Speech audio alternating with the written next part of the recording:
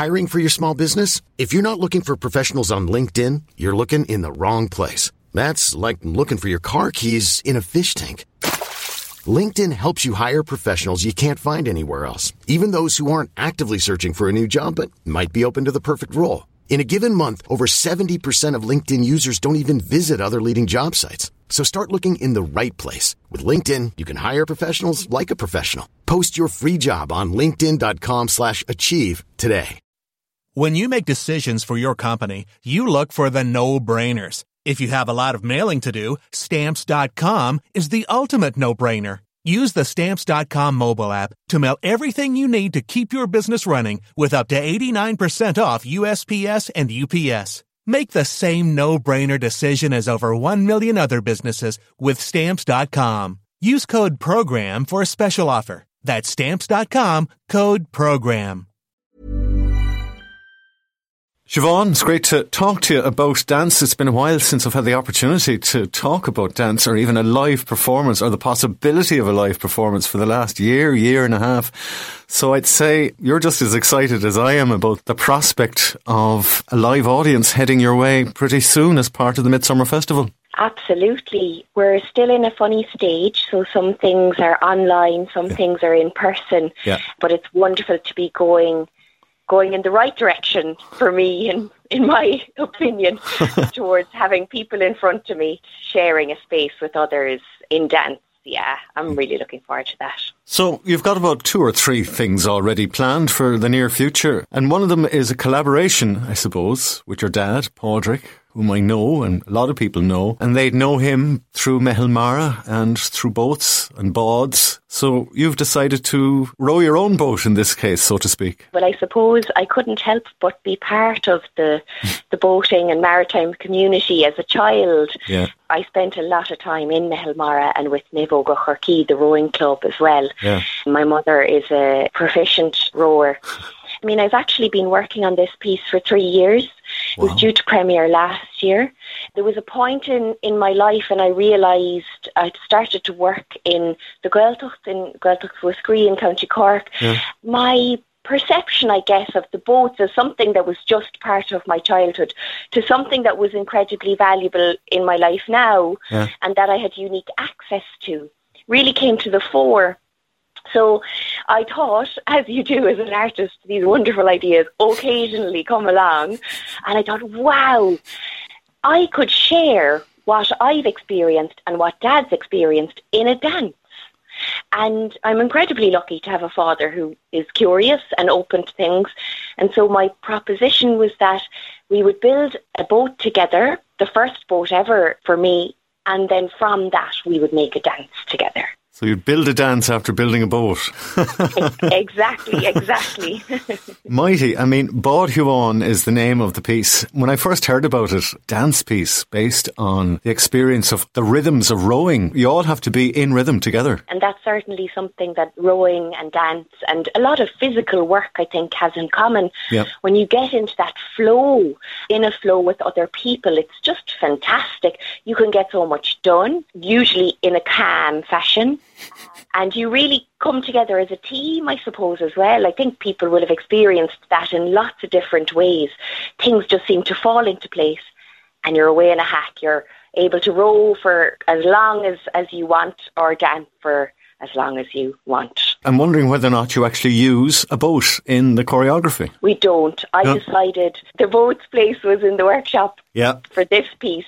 But we do have a lot of the materials of the boat. So the piece will be streamed as part of Cork Midsummer Festival online, and in that you'll see materials of the boat.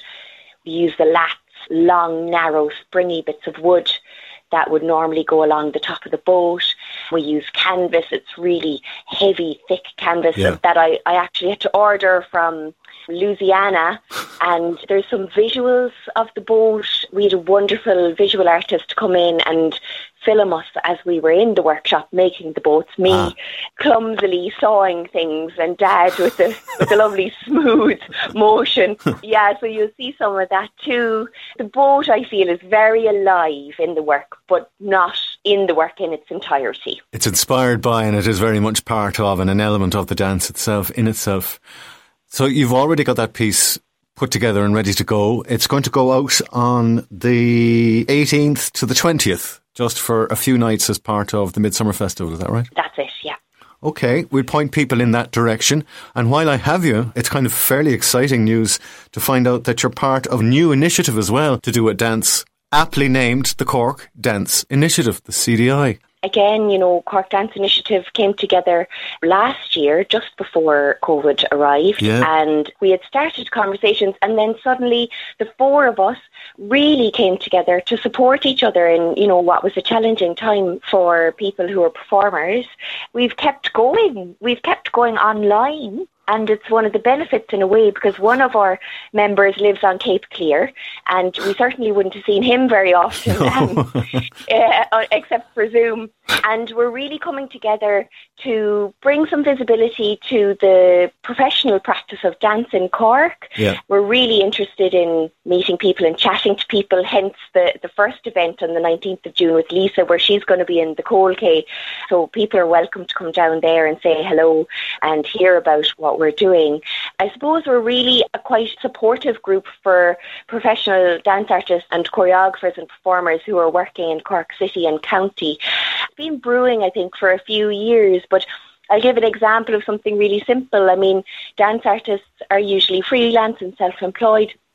And we have a national body called Dance Ireland, but on the ground locally, actually, it can get a bit fragmented and a bit lonely working on your own. And sometimes you might need people for advice. I had a query about a fee I was getting at one point, and having the three to hand to ask and discuss, as a self-employed person, it was invaluable really, and then gave me the skills and just a bit of gumption, I suppose, to have a challenging discussion about income and fees. So really necessary support, I think, for freelancers and people who are self-employed. And we try and keep it artistic. We're not interested in sitting down all the time as dancers. We don't really enjoy that so much. Yeah, we've created some events that I hope share more creatively the process of coming together and forming a collective. There's a lovely piece that Luke has made, a score that you can move to with a visual aid as well.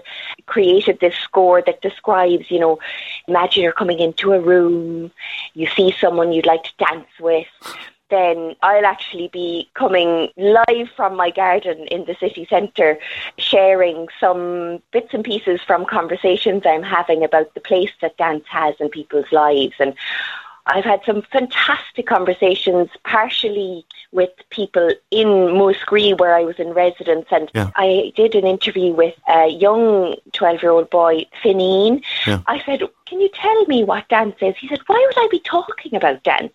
You have to just do the dance to know what it's about." I thought, well, you told me. Dead right. And that's it. We're actually talking about dance. We should be dancing about it, and we should be dancing for joy. The fact that you've started an initiative, that you've got a solo performance up and running as part of Cork Midsummer Dance. Finally, you were telling me about something called The Shake. This was your way of getting through a tough year. And again, it's fantastic the way that people have managed to stay connected, and shaking was one of those ways. The Shake is going to be an outdoor performance in the Elizabeth Fort, and it's also part of Cork Midsummer Festival.